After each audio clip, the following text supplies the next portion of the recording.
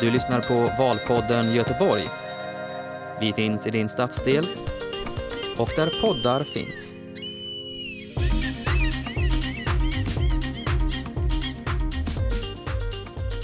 Hej och välkommen till Valpodden Göteborg tillsammans med mig, Gustav Nyqvist och Roden Bergenstein.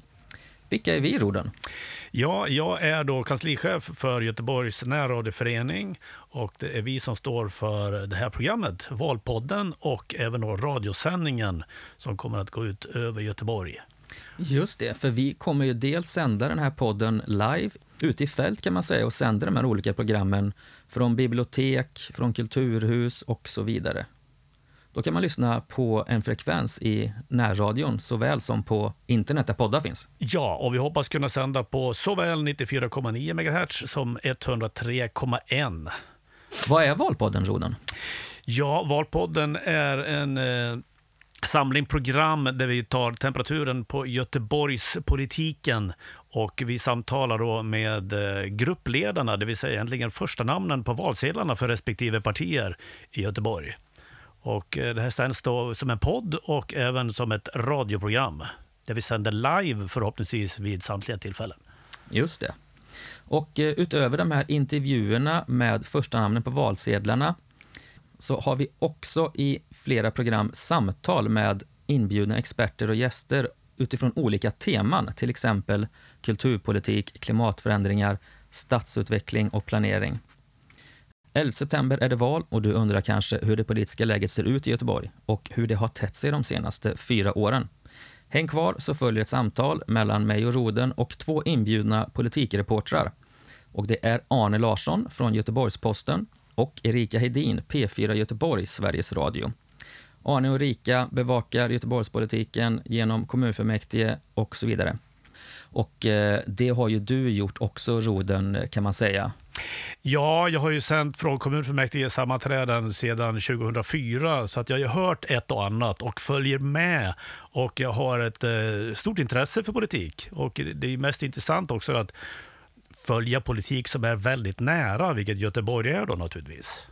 Vi hoppar rätt in i vårt samtal och vi börjar med frågan hur har det gått för Alliansen att ta över styret i Göteborg efter 24 år med socialdemokratiskt styre och stödpartier?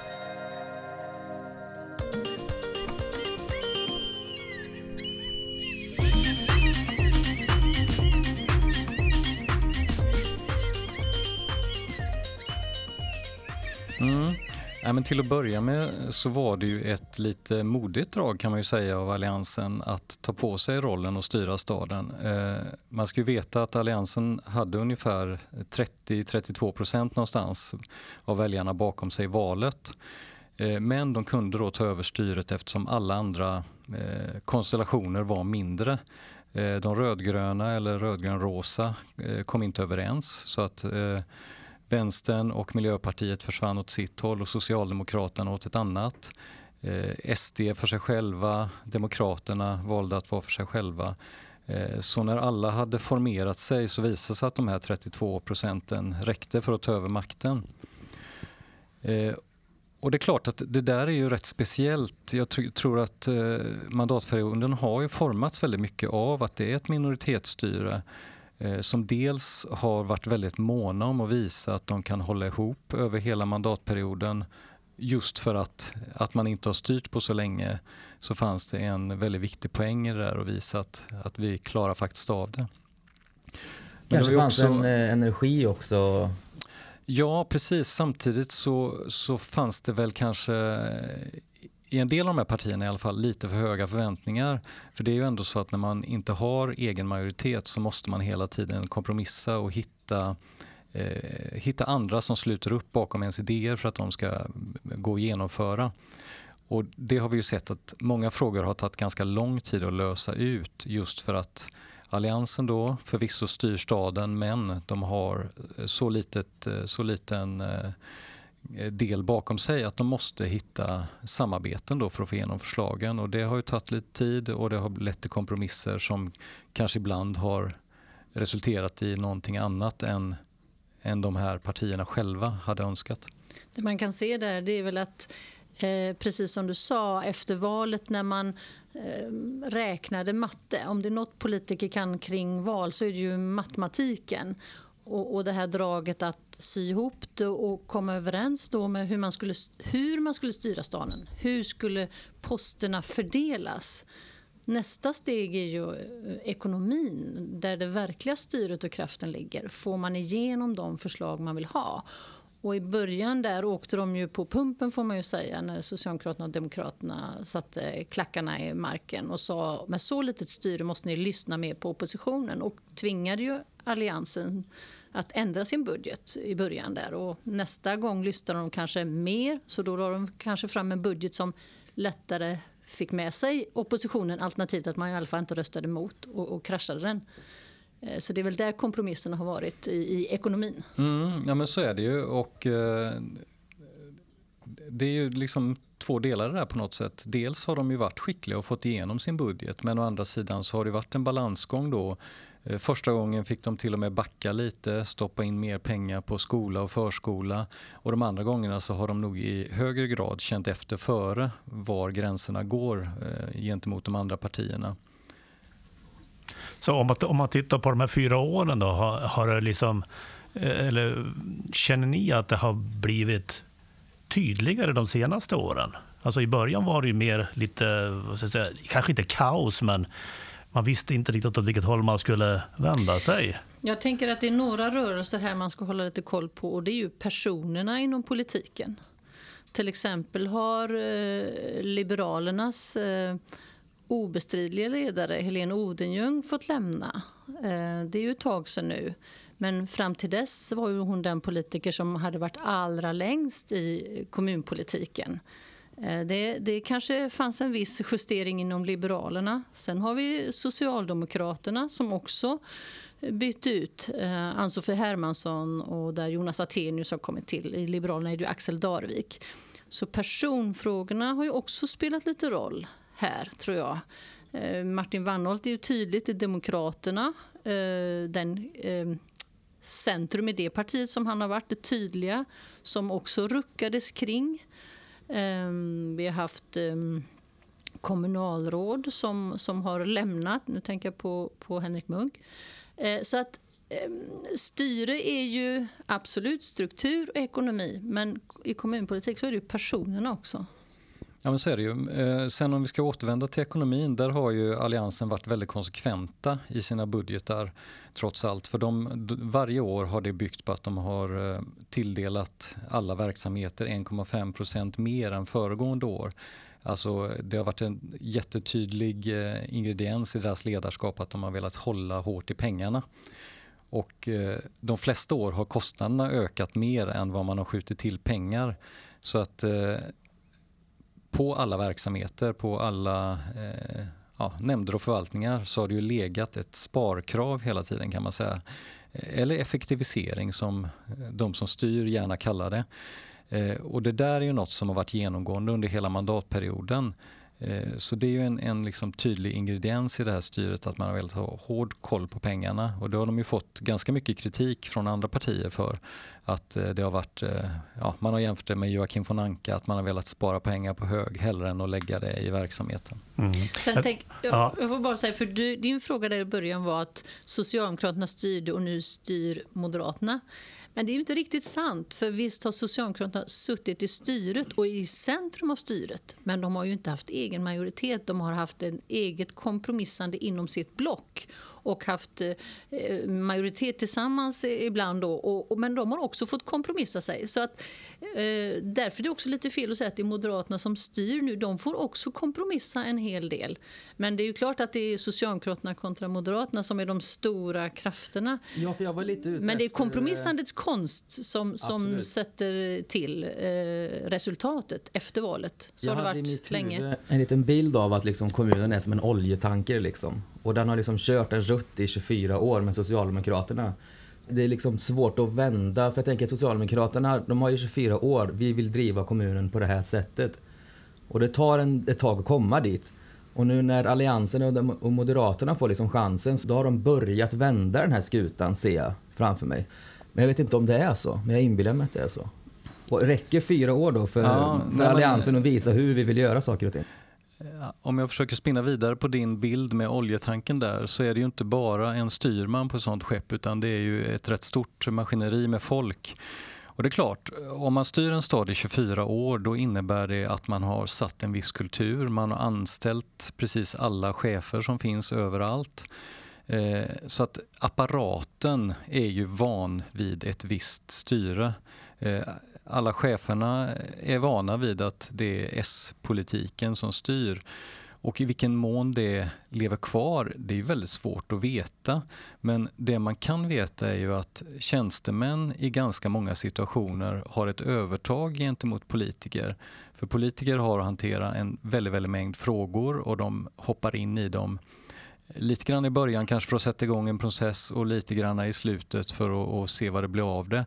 Men tjänstemän sitter ju på liksom makten att utreda och titta på olika frågor. Så det är nog liksom där svårigheten att vända tanken ligger. Och det har ju pratats ganska mycket de sista åren här i alla fall om tystnadskultur. Riktigt vad det är och hur man ska definiera det råder det väl olika åsikter om. Men en rätt tydlig del i tystnadskulturen i Göteborg, det är ju att förvaltningschefer och tjänstemän gärna vill måla upp en så positiv bild av sin verksamhet som möjligt. Och det vet jag ju att politiker har pratat med mig om ibland och berättat att det är lite svårt för dem att veta om de får en korrekt bild av hur verksamheten ser ut. Att det ofta finns en misstanke av att den bild som når till den högsta politiska ledningen är tvättad därför att det finns en anda av att man vill påskina att saker och ting går bättre än vad de egentligen gör. Och det är väl en klassisk sak i stora organisationer. Vi ska ha klart för oss att Göteborgs kommun är en av Sveriges allra största, om det inte är den största arbetsgivaren. Alltså det är många tusen människor jobbar i Göteborgs kommun. Så att det är också där haken är. Hur får ledningen de rimliga och rätta beskeden underifrån så att man inte plisar, att man inte förskönar verkligheten för att det är det mest oljade maskineriet, då blir det enklast.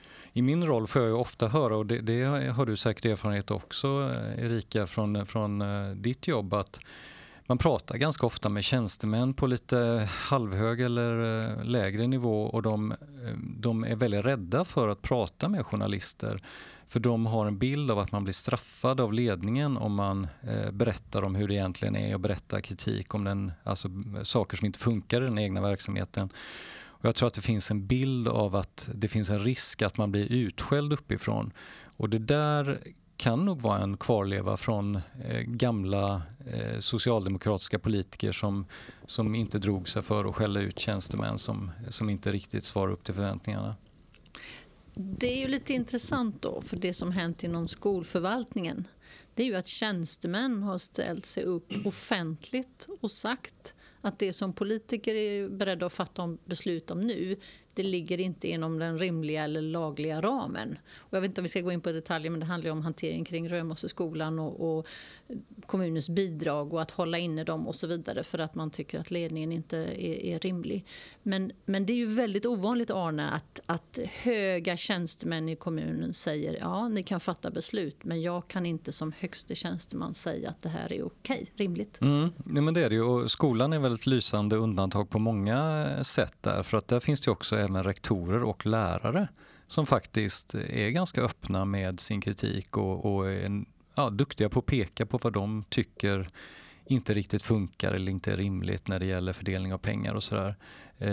Så det är ett intressant exempel på det sättet, men tyvärr är det ju ett undantag. För de allra flesta verksamheterna är det ju egentligen precis tvärtom. Ja, och det är mer än en gång som man intervjuar människor och man medier, journalistik, verklighetsbeskrivningen behöver människor av kött och blod som är ute i verkligheten, som med sitt liv bidrar till någonting. Och då när de tänker att det här behöver luftas, det här behöver fler få reda på och journalistik kommer in, det är ju där mötet är. Det är ju helt essentiellt att man vågar prata om detta. Det är faktiskt slående hur då och då att man får besked i efterhand att det där har kanske tagits upp, det har varit en liten anmärkning, en otrevlig kommentar. Alltså, det kan man undra, hur kan en del skita ner sig, ärligt talat om uttrycket tillåts, med att komma med negativa kommentarer i efterhand. Gjort är gjort, det är ute, folk gör det allra mesta för att de vill väl, väldigt sällan av andra, det är min uppfattning. Och att då komma efterhand med kritik, det är tråkigt, och det gynnar inte samhället, det gynnar inte demokratin, och det gynnar inte tilliten heller, faktiskt, människor emellan. Men apropå det där med att styra om, man måste också ställa sig frågan, hur mycket vill ett nytt styre verkligen styra om skutan?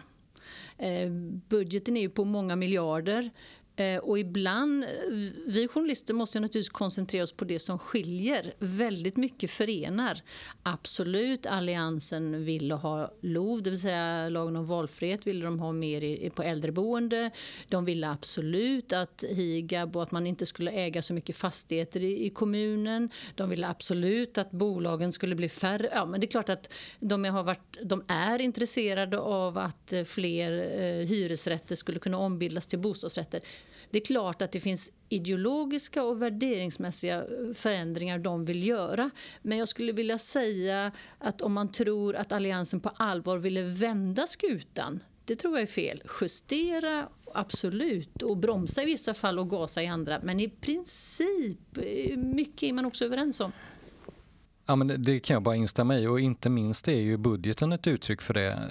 Jag vet att jag reagerar på och skrev om i början den här metoden då, att man skruvar upp allting med 1,5%. För det innebär ju i praktiken att man tycker att fördelningen som det förra styret gjorde var helt perfekt. Det var bara det att alla verksamheter fick lite för mycket pengar. Sen har ju det modifierats lite grann efterhand i och med att man har skjutit till då, inte minst under pandemin, extra pengar till vissa verksamheter. Så det är klart man skruvat lite på reglaget, men på det stora hela är det ju en kopia på det gamla styrets sätt att styra, men då med liksom lite tajtare kostym. Och man kan ju säga att det är politikernas roll att betona olikheterna. Annars så skulle ju inte du som röstar, du som lyssnar nu och vi som sitter här vrida och vända på det. För att det är ju skillnader. Men ibland när man betonar skillnaderna mer så kan man tro att man är mer oense på fler områden. Med det sagt så måste vi ju ändå ha klart för oss att en riktning i samhället just nu och politiken, det är ju en polarisering utan dess like. Det finns ju en, kanske nästan man skulle kunna säga, grälsjuka. Ibland på riksnivå mer än på den kommunala nivån.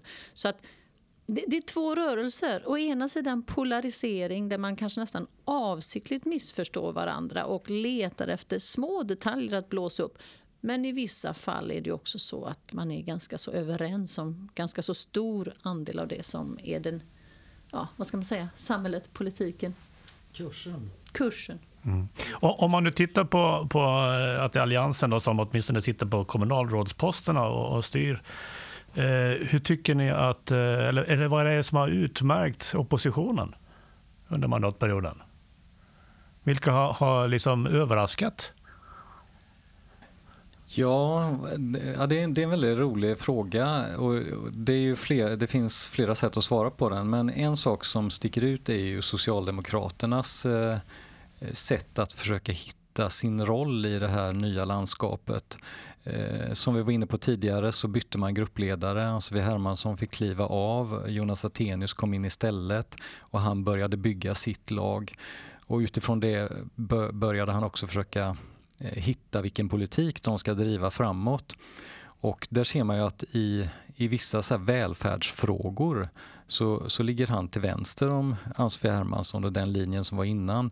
Till exempel är han benhård motståndare till alla typer av utförsäljningar eller ombildningar eller så. Där hade Hans-V Hermanssons socialdemokrater lite mjukare hållning. Men när det gäller det som man brukar nu för tiden då kalla trygghetsfrågor, som handlar ganska mycket om vi ska ha ordningsvakter och kameror i förorten eller ej, och liksom den typen av frågor, så ligger ju Socialdemokraterna under Jonas Attenius, då har de glidit högerut och ligger ganska nära både Alliansen och Demokraterna. Så det där är ju en spännande grej som har hänt. En annan spännande grej som har hänt är ju allt som har med Demokraterna att göra. För där trodde vi nog kanske lite till mans att de skulle lägga sig ganska nära alliansen trots allt under mandatperioden, när man väl hade liksom kommit över det här att det var svårt att stoppa Västlänken. Men det har inte riktigt blivit så. De röstar ganska ofta med alliansen, men ganska ofta hittar de också överenskommelser med Socialdemokraterna och lägger förslag tillsammans med dem. Så att oppositionen präglas ju mycket av att alla oppositionspartier har ett behov av att profilera sig och visa vilka de är. Och det har ju lite grann hjälpt alliansen att styra att oppositionen är så pass splittrad som den är. Så det där någonstans är väl bilden. Det är ju lite intressant när vi pratar om att det är Socialdemokraterna som har suttit vid makten så lång tid och format en struktur så som stan styrs och människor som, ja, du pratade förut Arne om till exempel chefer och så vidare. Hur Socialdemokraterna ganska så snabbt efter det att de hade hamnat i opposition, ingen rolig plats att vara på om man är van vid det andra. Det var ju turbulent inom partiet naturligtvis.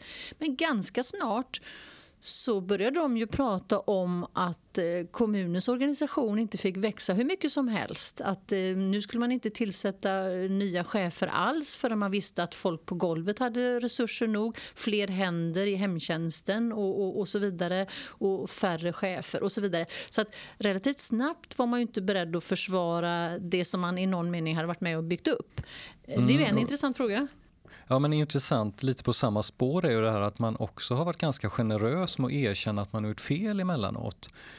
Till exempel inom äldreomsorgen då, att man har släppt in, alltså anställt för många människor som inte haft rätt kunskaper, till exempel vad gäller svenska språket.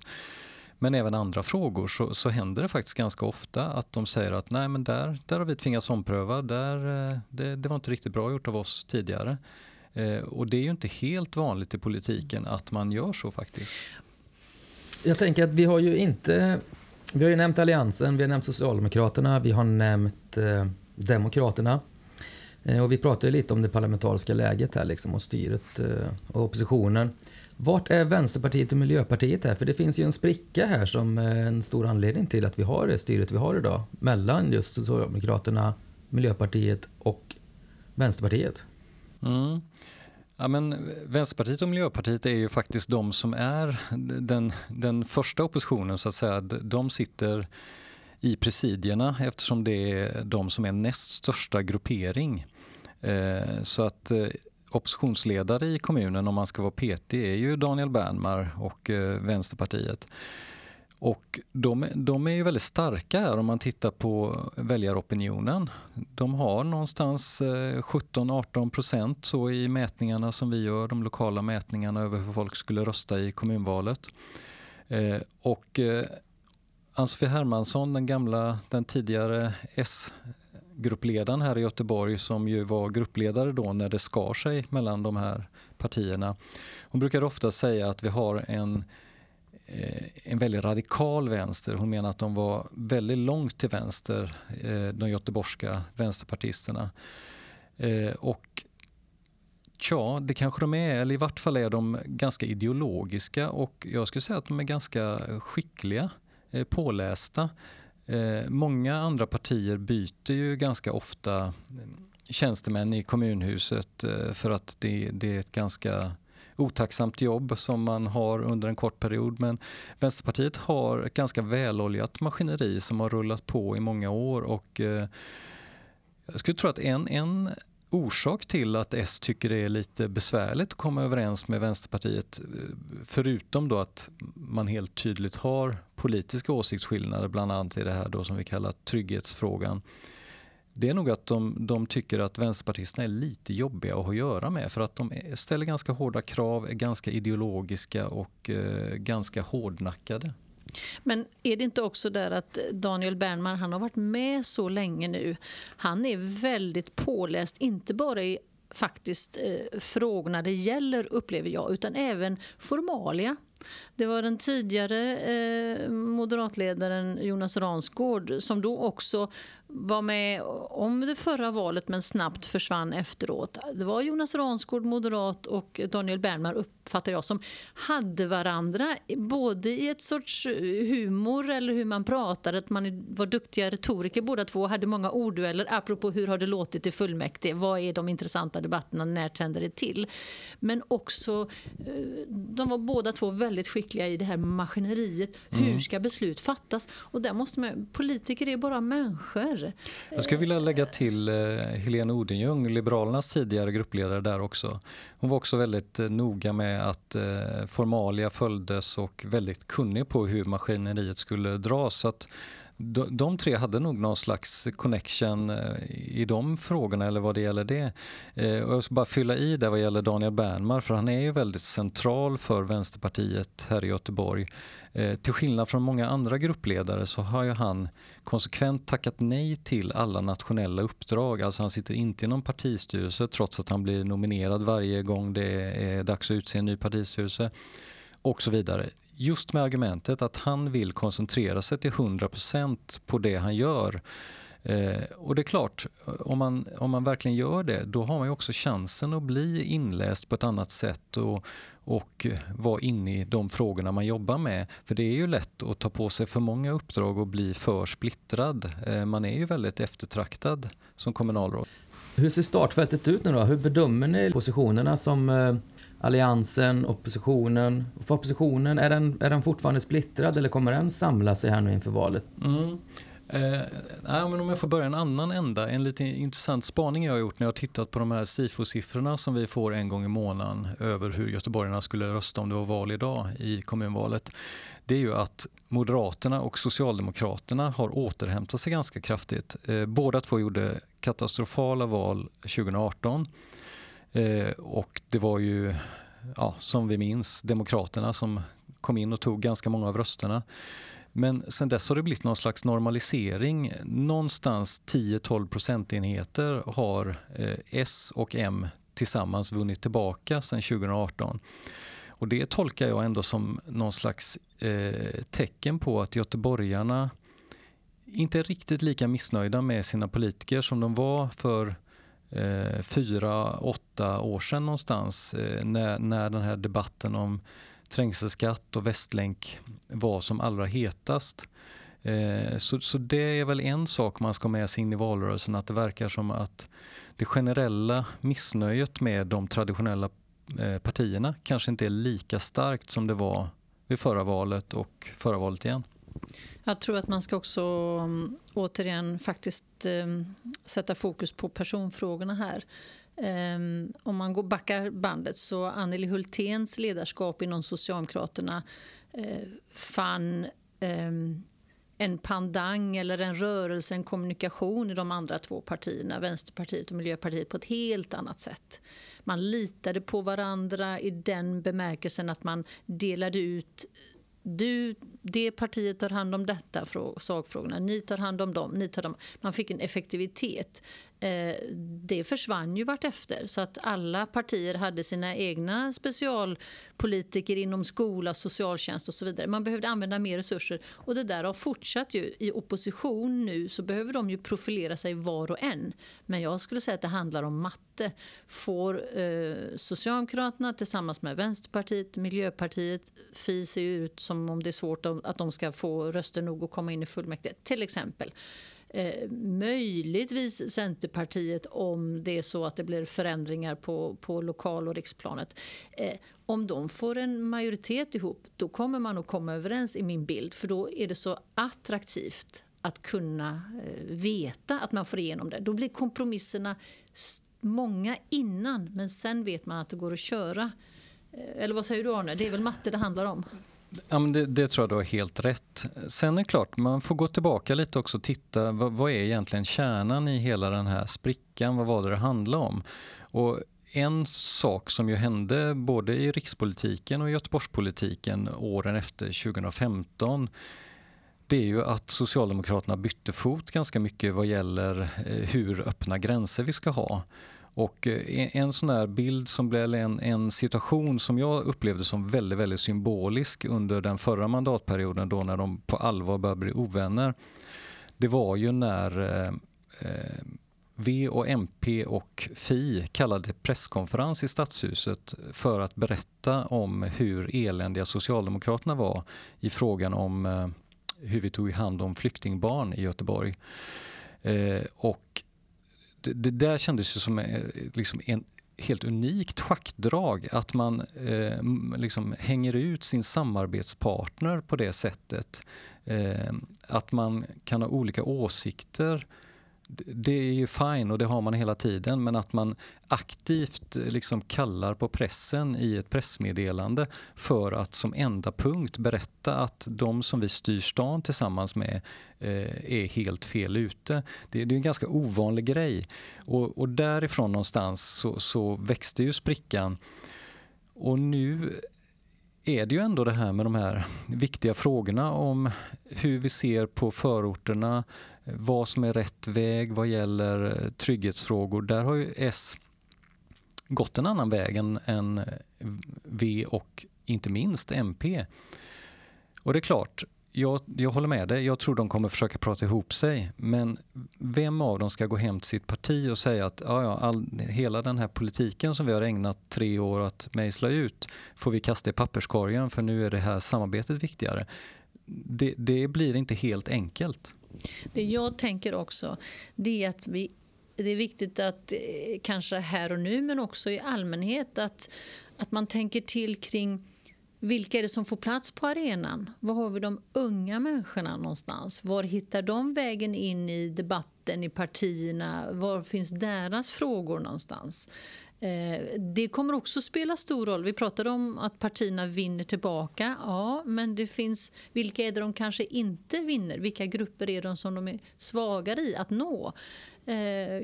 Kanske också medborgare som får rösta för första gången. Vi har bostadsområden där valdeltagandet är ganska så lågt. Hur kommer det att bli med det? Kommer det att öka eller kommer det att tappa? Det kommer också påverka valet ganska så mycket. Hur mobiliserar man dem som inte alltid tar så stor plats som aktörer i debatten, helt enkelt?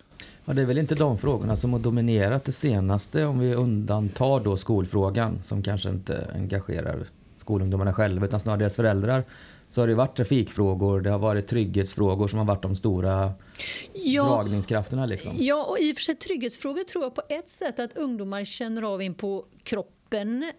Hur funkar skolorna till exempel? Mår man bra i skolan? Är skolorna trygga miljöer? Finns det vuxna ögon på rasterna? Finns det händer? Finns det en famn att sitta i om man behöver tröst och så vidare? Där är ju hur resurserna ser ut. Så det tror jag. Men det är klart att det är inte ungdomarna som sitter i bilkön och undrar varför det är en grop i gatan.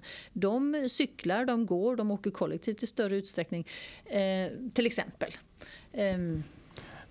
Ja, men det här är ju ett intressant spår, och Göteborgspolitiken är ju ganska manlig, får man ju säga, så tillvida att debatterna som handlar om precis det här, liksom ekonomin, trafiken, de tunga frågorna, de tar ofta väldigt stor plats. Jag vet inte hur många budgetfullmäktige man har suttit på där man ser på förmiddagen att tidsplanen spricker i alla kanter för att det är så många som har så mycket att säga om näringslivsfrågor och trafikfrågor och sådär. Och någonstans i slutet på dagen så får man då kanske banta ner det som handlar om de här lite mjukare frågorna och kultur och sådär. Och på samma sätt vet jag ju att det har hänt att fullmäktigeledamöter faktiskt har rutit ifrån under fullmäktigedebatter för att salen har varit helt tom när man har debatterat då så här mjukare frågor. Då har väldigt många av ledamöterna tagit en liten fikapaus och sådär. Så att av någon anledning, trots att vi har haft ganska mycket kvinnor som gruppledare och så är ofta Göteborgspolitiken ganska manlig. Och jag tror att det är för att där är partierna traditionella. Man har sina arenor och strukturer och kaffepauser och kongresser och man är ett maskineri.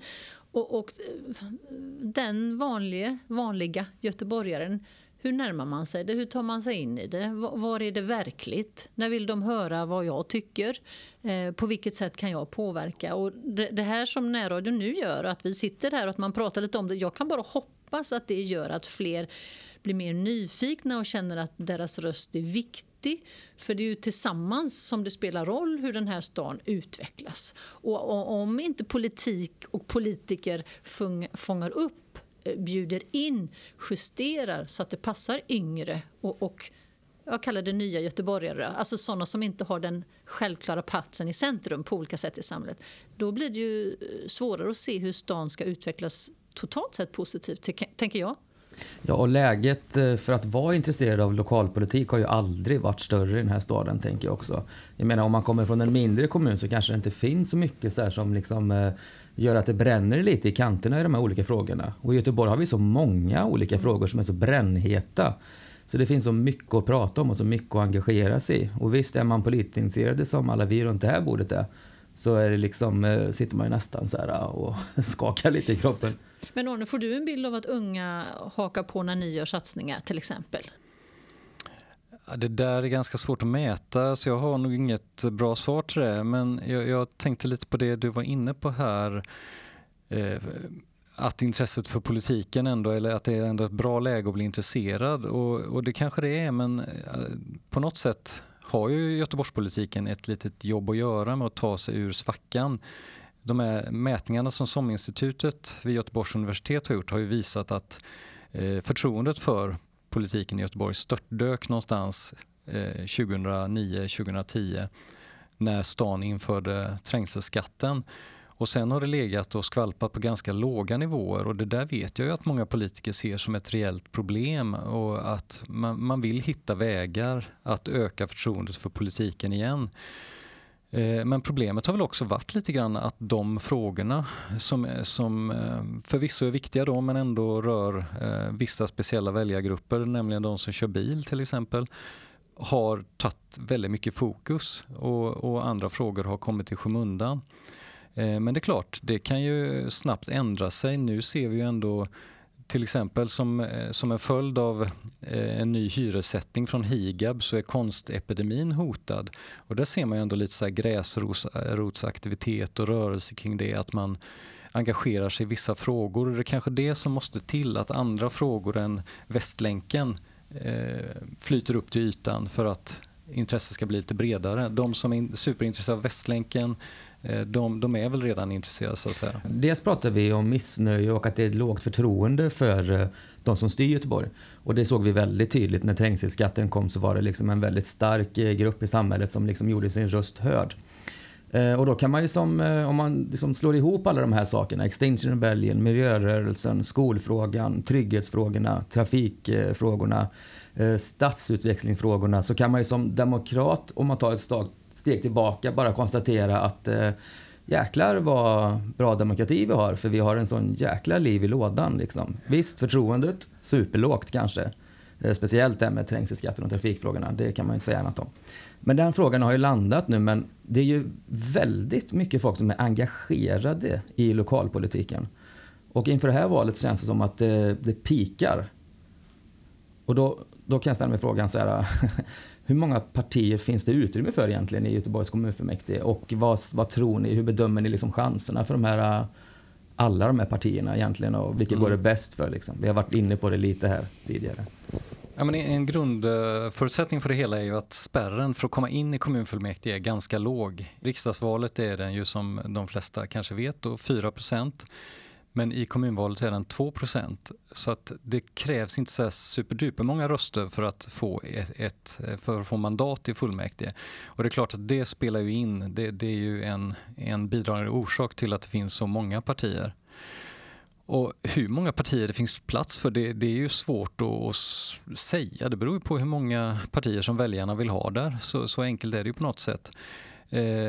Och de här två nya partierna, båda har väl uppstått utifrån något behov eller något tänkt behov.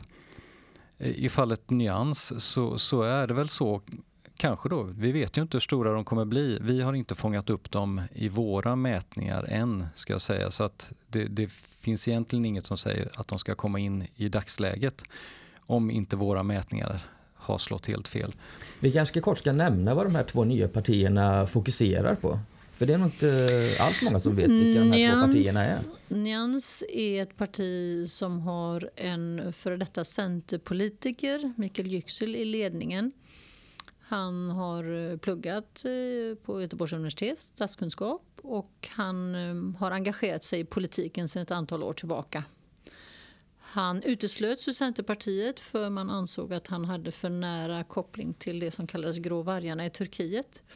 Och sen dess så har han ju då profilerat sig i Nyans.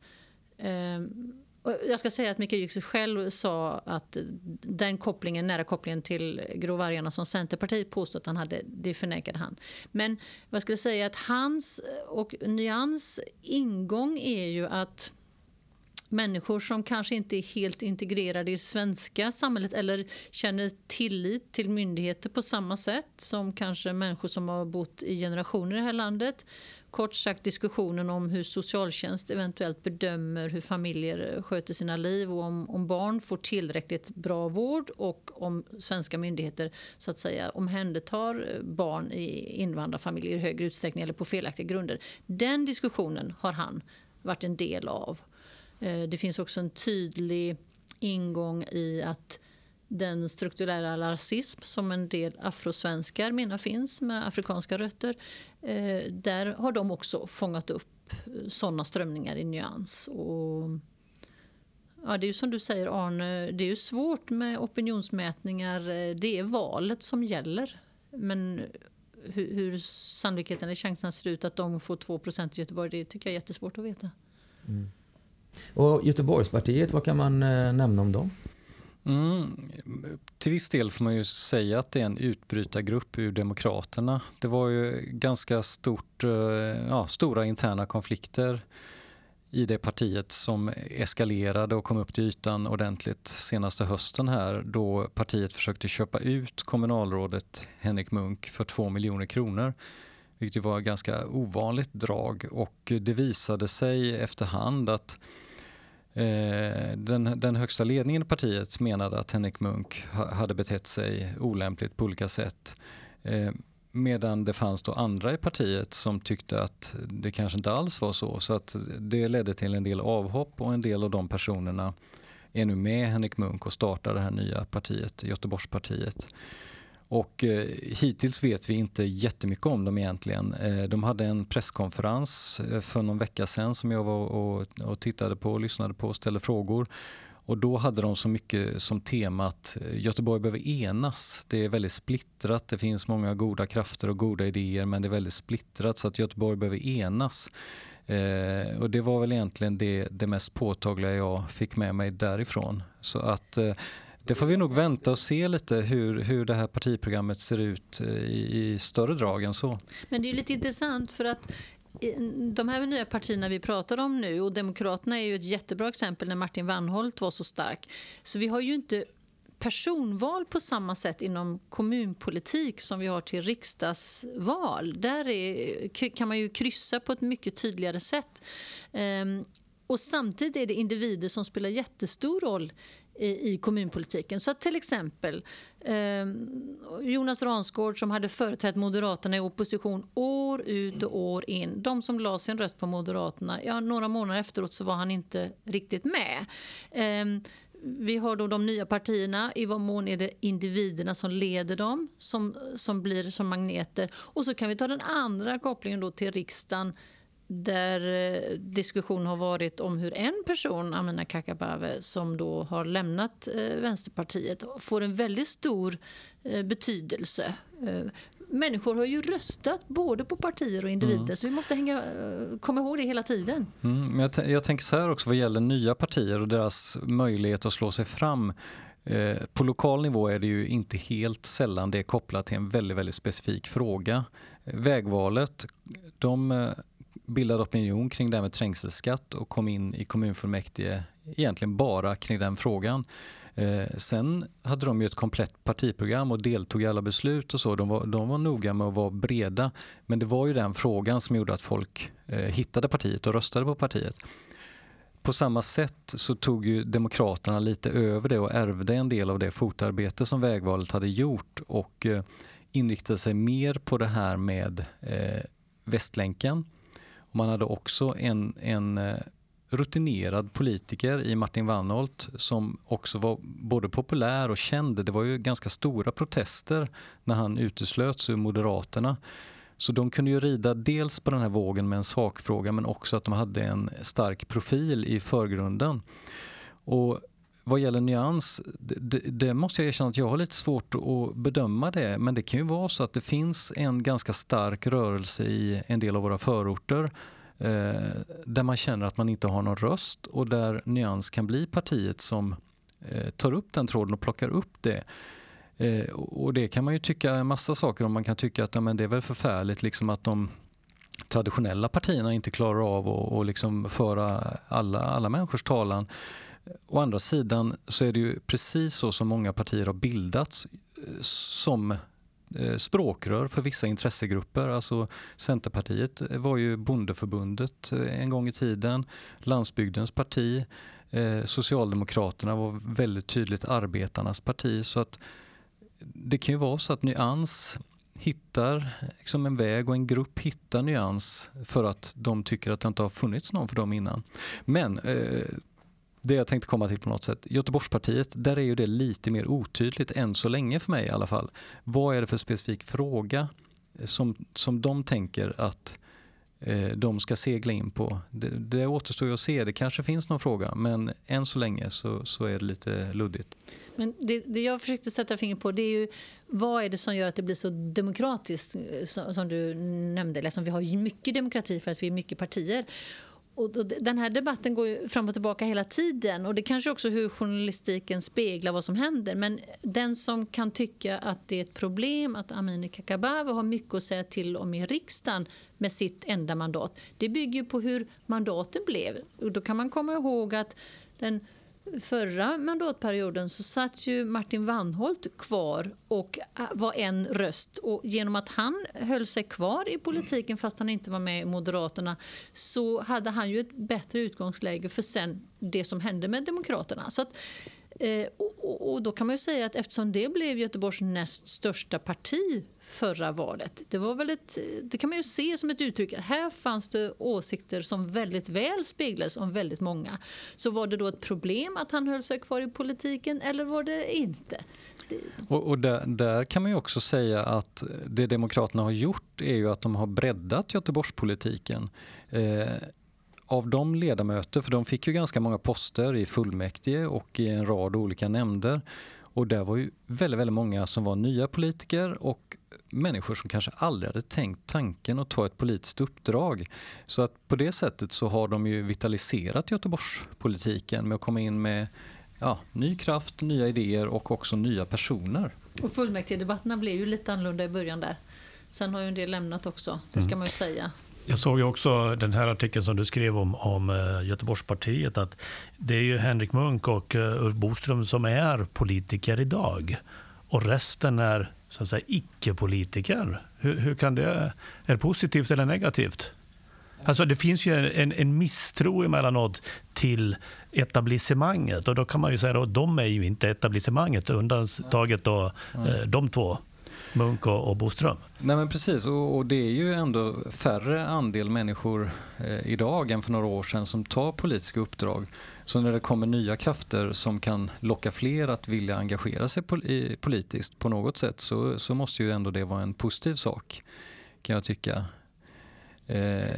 Det skulle jag bara vilja koppla in, att när man jobbar som politikreporter och bevakar det här, då är det inte mer än det är ju mer än en gång som kanske kollegor eller andra frågar, men är det inte tråkigt eller är det inte tjatigt med politik? Och då säger jag alltid nej, därför man träffar väldigt många människor som är väldigt engagerade, som tänker ut lösningar, som lägger av sin fritid, som vill utveckla samhället. Det kan aldrig bli tråkigt, tycker jag. Det är som, varför, då skulle det vara som, det är som och då brukar jag säga till dem, tänk dig som en jättestor fotbollsmatch. Du vill ha taktiken innan, du vill förstå hur man bygger upp system, strategi, och sen är det en match, det är val, och det är därför det är så spännande. Nu närmar vi oss. Och där, om jag bara får fylla i lite, i vårt jobb så hamnar man ju ofta i den situationen att man ifrågasätter det politiker tycker eller kritiserar det de gör eller sådär, för det ingår i den journalistiska rollen. Men faktum är ju att politikerna och inte minst lokalpolitikerna, de har ju en otroligt viktig roll i samhället och en ganska otacksam roll. Alltså det är många ideella timmar som de sitter och läser handlingar eller pratar med folk och sådär. Och det finns ju ofta en bild att politiker har ingen aning om hur verkligheten ser ut, de vet ingenting, får man höra ganska ofta. Men så är det ju inte riktigt. Alltså lokalpolitikerna, de som är heltidspolitiker, är väldigt ofta ute på olika skolor eller äldreboende, arbetsplatser av olika slag. Och de andra som är fritidspolitiker, ja men det är ju vanliga människor. Det är ju som vem som helst som har vanliga jobb på dagarna och grannar och vänner och släkt och sådär, va. Så att lokalpolitikerna skulle nog ändå vilja liksom lyfta på hatten lite för dem, för många där är ju precis vanliga människor som till skillnad då från många andra lägger ganska mycket tid på det här, att de vill någonting och förändra världen i en riktning som de själva tycker är bättre. Och framförallt så är det ju också att de ser sig själva som en del av någonting mer. Ja, det kan vara legitimt att leva sitt liv jag är själv. Jag bryr mig om mina närmsta. Och det räcker för mig i engagemang. Det är absolut legitimt. Men att det ska ge rätt att kritisera den som säger att ja, fast jag vill bry mig om väldigt mycket mer. Inte bara närmsta kvarteret utan hela kommunen. Och att det då är, att man öppnar för att vilja någonting, att det då misstänkliggörs, det är lite tråkigt, för att motsatsen hade ju varit ganska så tråkigt till slut. Och det där är ju en mörk baksida av politiken. Det är ju väldigt många lokalpolitiker som hotas eller i alla fall får en massa otrevliga mejl eller samtal, och det är ju ganska många avhopp under en 4-årsperiod, och en del av dem är ju kopplade till det här att man är i skottgluggen på något sätt som politiker och man kan bli ganska utsatt. Det är ju egentligen, gör det bättre själv då, skulle man kunna tänka. Varenda elak kommentar eller varenda infam ibland att leta fel. Ja, men vänd spegeln då, vad gör du själv? Du lyssnar på Valpodden Göteborg. Vi finns i din stadsdel och där poddar finns.